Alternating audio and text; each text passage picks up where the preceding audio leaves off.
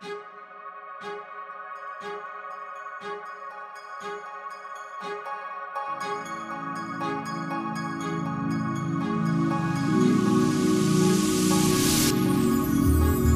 and welcome to Kitty Talks, the podcast that shows you how to follow your passion and purpose. My name is Kitty Waters. I'm a serial entrepreneur and co-founder of ATL Europe Group. I'm also the creator of Kitty Talks. Our mission is to inspire a generation of change makers to follow their passion and purpose and make a difference on the planet. All our interviewees have been carefully selected, and you will hear amazing inspirational stories of people who have listened to their little voice and followed their purpose. They will reveal bite-sized tips and success secrets that can help you to fulfill your passion and purpose on the planet. Be sure to head over to kittytalks.com and sign up for our exclusive club where you can hear behind-the-scenes footage. These interviews will inspire you to take action. Please like and share so others can have the courage to follow their passion and purpose too. Hello and welcome to Kitty Talks. Today I have with me the gorgeous Ian Young.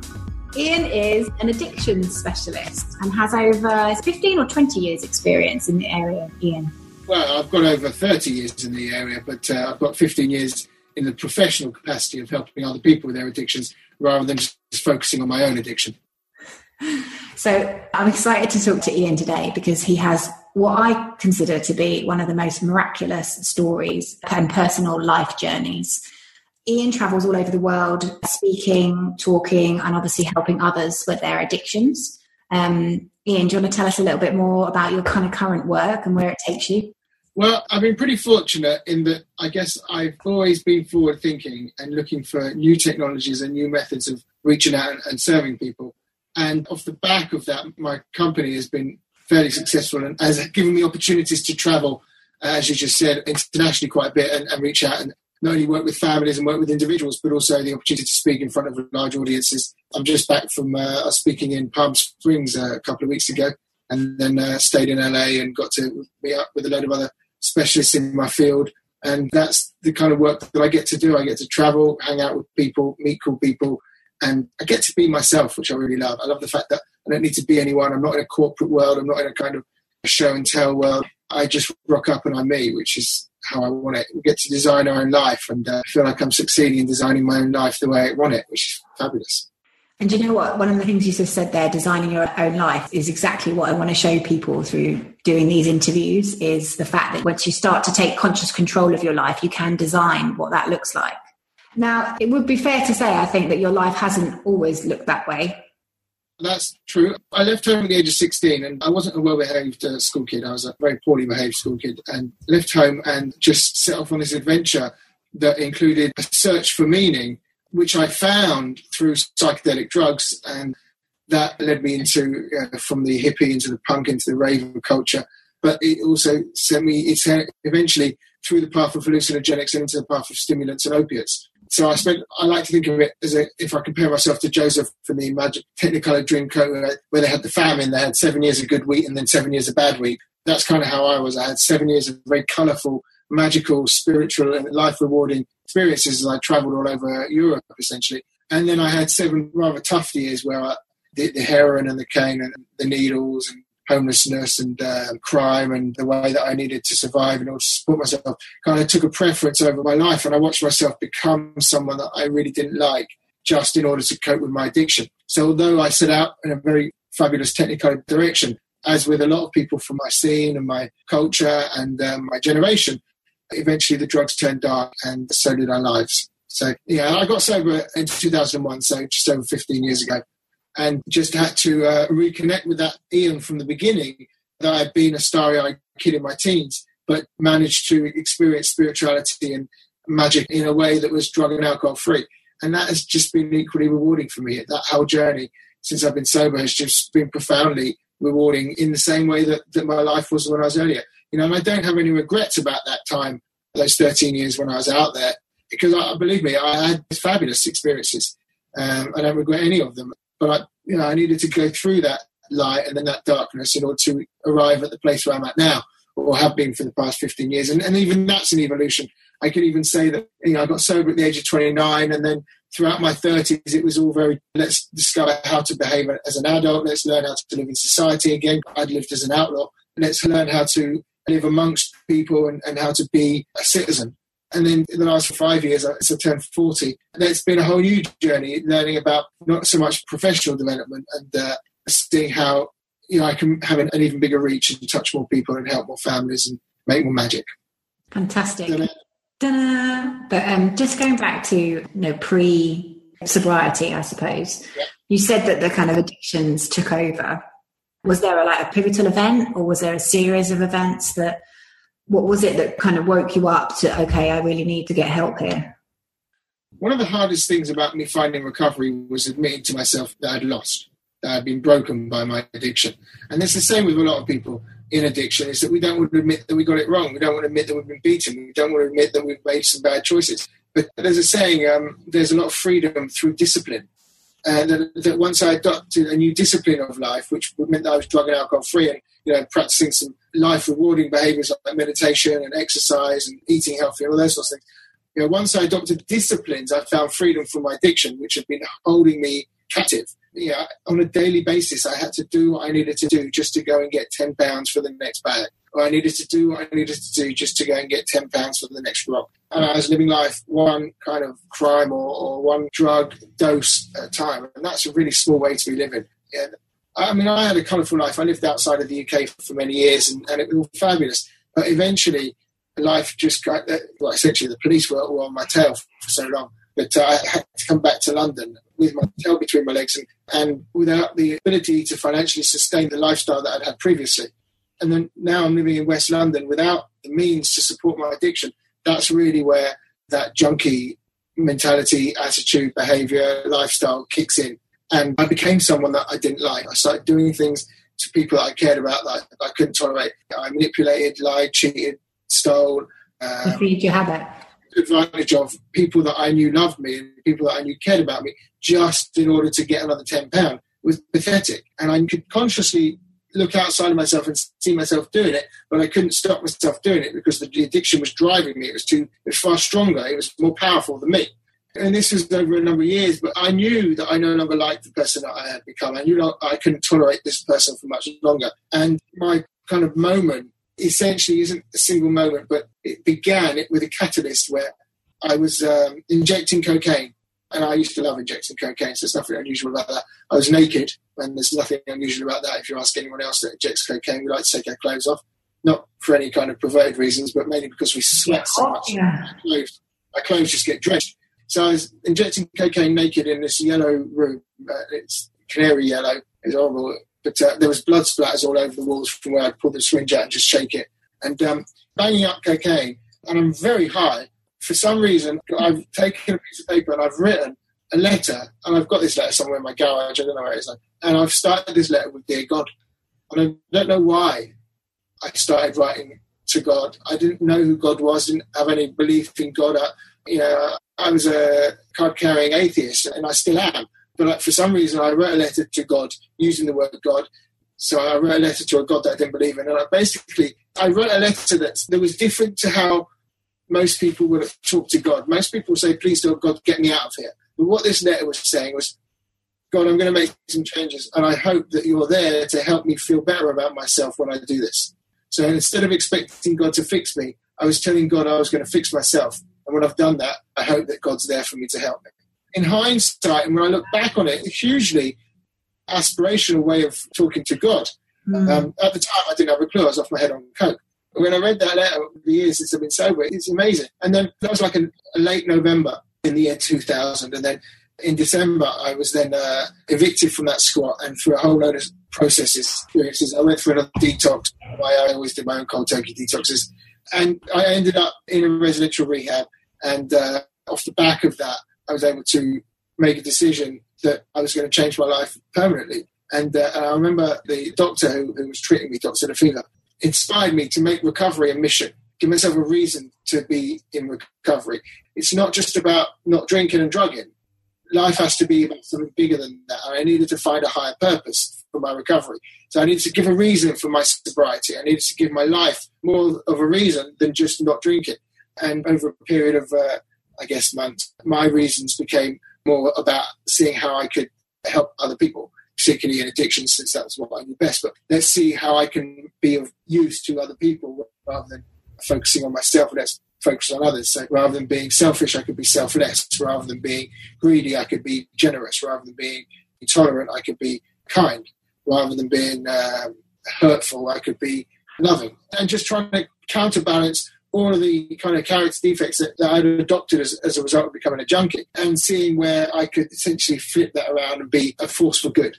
That became my higher purpose, seeing how I can bring benefit to the lives of other people. And the paradox that, because I am a card-carrying atheist who believes in God, and it's kind of crazy because obviously that, if I sit here and I explain it to you, there is no way I can explain to you that God exists. But my experience is that when I go through the process of believing in God, when I go through the process of praying to a power that I don't believe in, when I go through the process of meditating to a power that I don't believe in, when I go through the place of acknowledging that God's there even though I don't believe in her, miracles happen. I am an atheist, but yet I believe in God, and it's kind of it's a paradox. I believe that God works through magic, the spirit of the universe. As a result of me doing my best to see how I can bring love and light to other people, God kind of rewards me, and I guess you could call this hidden karma. But as a result of me doing my best to help other people, I feel that God is rewarding me in my own life, in my own situations. Again, without me asking for a new car or a new job or a new wife or a new this or a new that. I don't ask for that. I only ask for power in order to better carry out her will for me. But the result is that she brings magic into my life in many of my affairs, and I'm grateful. I live a life of gratitude, and I just do my best one day at a time to see how I can help other people. Fantastic. Kind of a weird life going on. Yeah, absolutely. Well, I totally believe. I believe the more that we push out, the more we are grateful, the more we are focused on what we have, the more is available to us, actually. And when we focus on the negative aspects of our life, or the lack, or what we don't have, then that expands. So it's kind of converse. But I would love to hear a bit more about, when you were writing your letter to God, you said obviously the way you phrased it was very different. And interestingly, in some of the interviews I've done, people have said that it's actually when they took responsibility, because a lot of people have had pivotal moments where they've stepped up and said, right, I'm ready now to change. I just wondered if you got any type of answer, from God when you wrote that letter, or... I didn't have a blinding light or a flash or anything, but I wrote that letter. Again, hindsight's a great thing, but let's say that was the end of November. By the end of December, I was going through a life-changing detox, and it was only January the 9th that I finished that detox and entered into a rehab, and my life changed. Now, it's the same with me. I mean, my God, she's lovely, and you can borrow her if you like. She's a bit busy working on stuff in the third world and trying to sort out Donald Trump and all this other stuff that's going on. So she's busy doing stuff, but if you need life, you can borrow her. But the point is that she's quite busy, so sometimes she takes a while to get around to doing what you need to do. So in my case, she took about 6 weeks. And I'm okay with that. I think that's a good enough time lapse. I don't believe that I can pray to God and she's just going to magically make stuff happen for me. But I think I needed to put the footwork in. I need to show her that actually I was going to make this happen, and I hope that she makes me feel all right once I've done it, rather than me demanding that she fix me. So my prayer was inverted insofar as, this is what I'm going to do. I'm going to make it all right. I hope that's all right with you, rather than, please God help me. Yeah. And literally, she heard that, allowed me the gift to get sober and follow that path of seeing where I could bring love and light to others. And for the people out there listening, what advice would you have to someone who's maybe struggling with drugs and alcohol at the moment? The first step is got to be you getting to a point where you're ready to surrender. And it's always the hardest step, because essentially you're asking yourself to admit that you've got it wrong. But I need you to know that a lot of us have got it wrong, and that's okay. Many of us have got it wrong. I mean, 10% of the population have got addictive disease.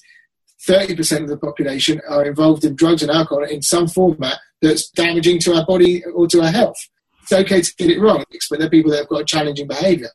There's nothing wrong with that. It's just life's journey. We're on life's journey, and maybe you've discovered that alcohol has worked for you for a certain period of time, but it's okay to stop and choose a different path now. There's no right time to stop except now. I mean, you can always put it off if you want it. That's cool. You can do whatever you want. But if you want an excuse to stop, I'll give you the excuse. And the excuse is, there's no better time than now. There isn't. But I do believe for people like me, which is 10% of the population who have addictive disease, that we can't just stop one drug or stop drinking, and alcohol is a drug, but we have to stop all mood-altering substances and behaviours. So I won't have one drink, although I was an alcoholic, I know that just having that one drink will not only kick off my alcoholism, but it will also lead me straight back to cocaine. And of course, I never did crack without smack. So are you ever tempted? No, not really. I mean, sometimes I guess I'd love to get pissed, but normally that's in a place of anger rather than a place of happiness. I've not found a situation where I thought, hey, this could be really nice with some cocaine. There are moments where I guess I'd like to drop some E, but mainly because I think ecstasy was always about love anyway. The times where I've thought about drinking have all been from a place of anger, not from a place of joy. And that doesn't sit with me anymore. I mean, like when I lost my dad to cancer, gosh, why don't I drink my way out of this? That sort of stuff. When this guy screws me over for a load of money, gosh, why don't I get drunk? That will help me forget how I've been treated. That sort of stuff. That's not healthy. That's not happy. That's not the way I want to be. So it's not something I'm going to follow through with. It's just, yeah, that's about as big a temptation as I've had. And you mentioned, we were talking just before we started recording, that you were always kind of looking for something bigger, even in your kind of addiction days. Is that like you were kind of looking for something more meaning of life then, as well as? Well, I think that here's what happened. I found excitement initially as a young teenager, aged 12, 13, through drinking at school or sniffing glue or being naughty or smoking ganja. And the first time I smoked ganja, and what I understood was that the society had told me that it was illegal, but yet it felt so good. When I smoked weed, it felt fabulous. And my brain snapped. At that point, couldn't understand why society and the government and everyone was telling us not to do something that intrinsically felt so good. And that just drove me immediately to a place of distrust in society and the government and a place of seeking alternatives. So as a result of smoking ganja and being told that it was illegal, and therefore I was doing something that I wasn't allowed to do, but yet it felt so good, I started on a new path. And that path was, if the government's telling me that, what else is there that I can be experimenting with or enjoying or doing with my life? You know, I'm not a big conspiracy theorist. There's a lot to be said for counterculture and for living outside of society and discovering things for yourself. My ethos is still one about do unto others as you like done to yourself, and do for others as you would do for others what they cannot do for themselves. And at the same way, as long as I'm not causing any harm to anyone else, just let me do what I want to do. You know, yes, I'm an anarchist and a libertarian in my essence. And with that is a great search for enlightenment and for deep meaning and for what is life all about, what is civilization all about, how does it all come. And I think one of the most mind-blowing books I read was by an author called Daniel Quinn. His book is called The Story of B. And actually his famous book is called Ishmael. But The Story of B was actually the sequel to Ishmael. And I read that first, and it had an absolute moment with me because it breaks down the whole longevity of mankind. And it asks the question, we talk about mankind over the last sort of 3,000-4,000 years.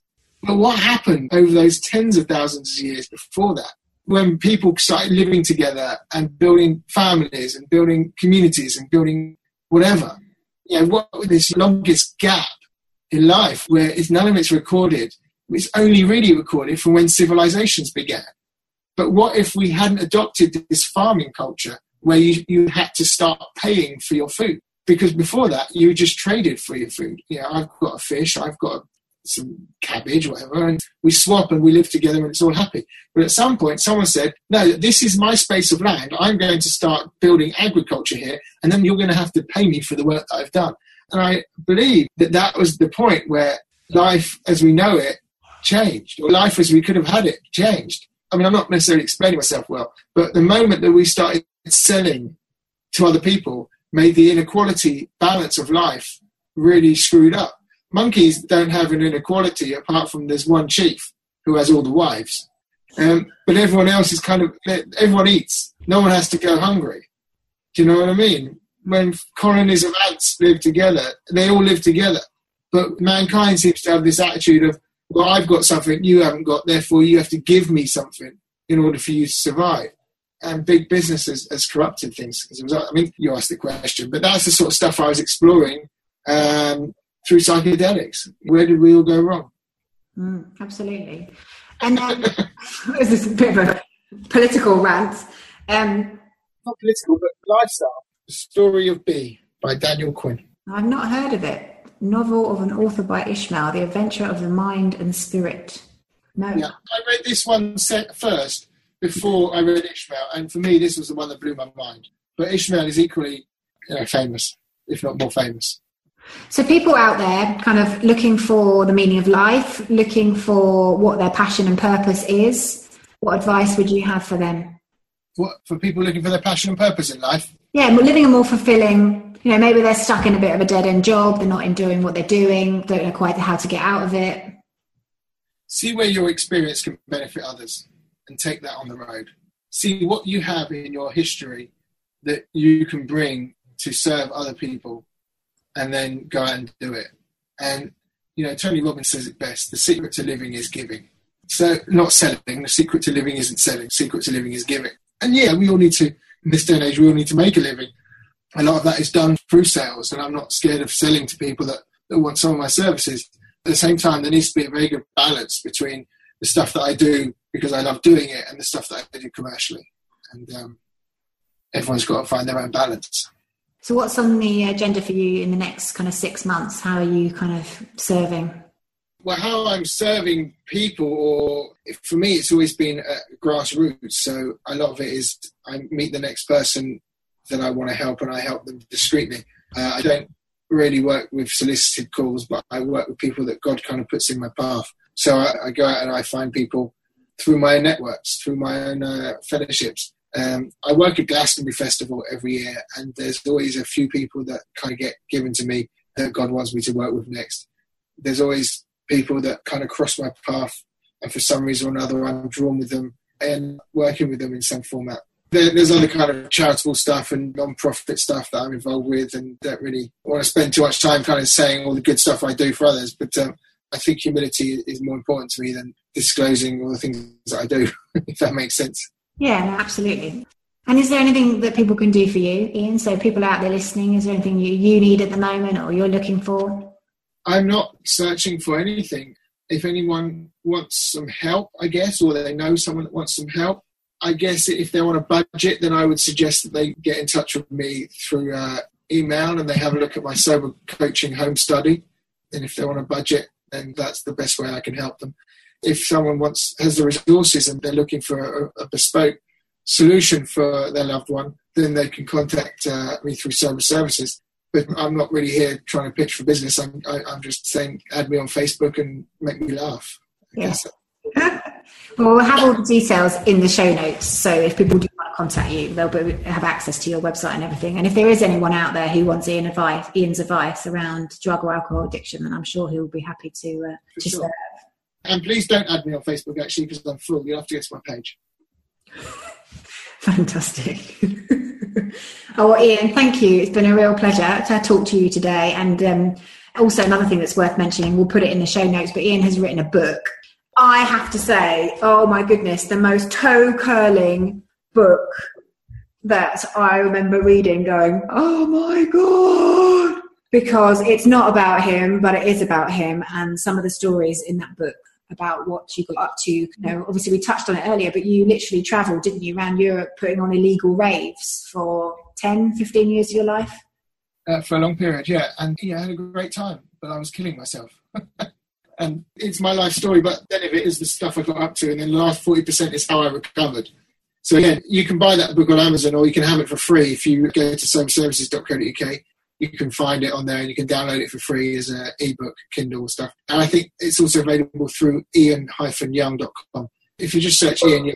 We'll do it. We'll put it on the show notes, Ian, because I think that would be amazing. And people, I would really recommend it. It's one of the best books I've ever read. There's no money to be made from selling books. I give it away. That's very true. Thank you, Ian. Lots of love. Very welcome. Speak to you soon. Thank you so much for listening to Kitty Talks. Be sure to head over to our kittytalks.com website and become a member of our exclusive club, and you'll get free interviews and access to our private Facebook group, exclusive webinars and secret success interviews. See you there.